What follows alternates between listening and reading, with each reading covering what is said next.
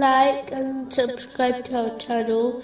Leave your questions and feedback in the comments section. Enjoy the video.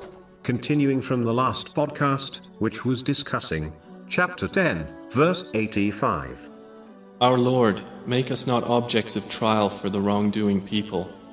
In a narration found in Sunan Ibn Majah, number 4142, advised Muslims to observe those who possess less worldly things than them instead of those who possess more, which would prevent them from becoming ungrateful.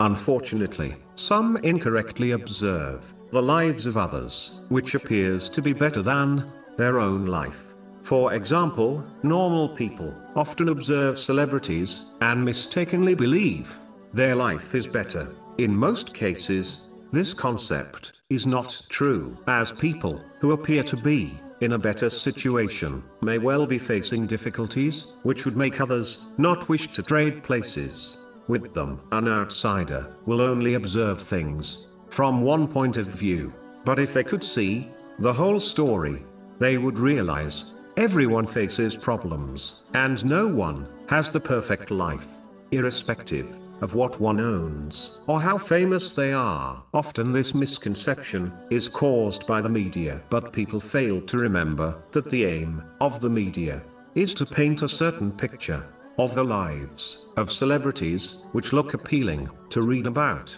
In most cases, if they only reported facts without sugarcoating them, the majority of their customers would turn away from them. Muslims must avoid this false belief, as it is a tool of the devil, who uses it to inspire people to be ungrateful over what they have.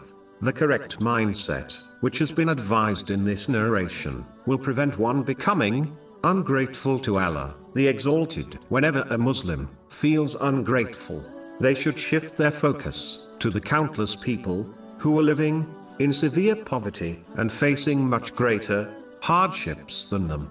The grass is not greener on the other side, it is in fact green enough on one's own side.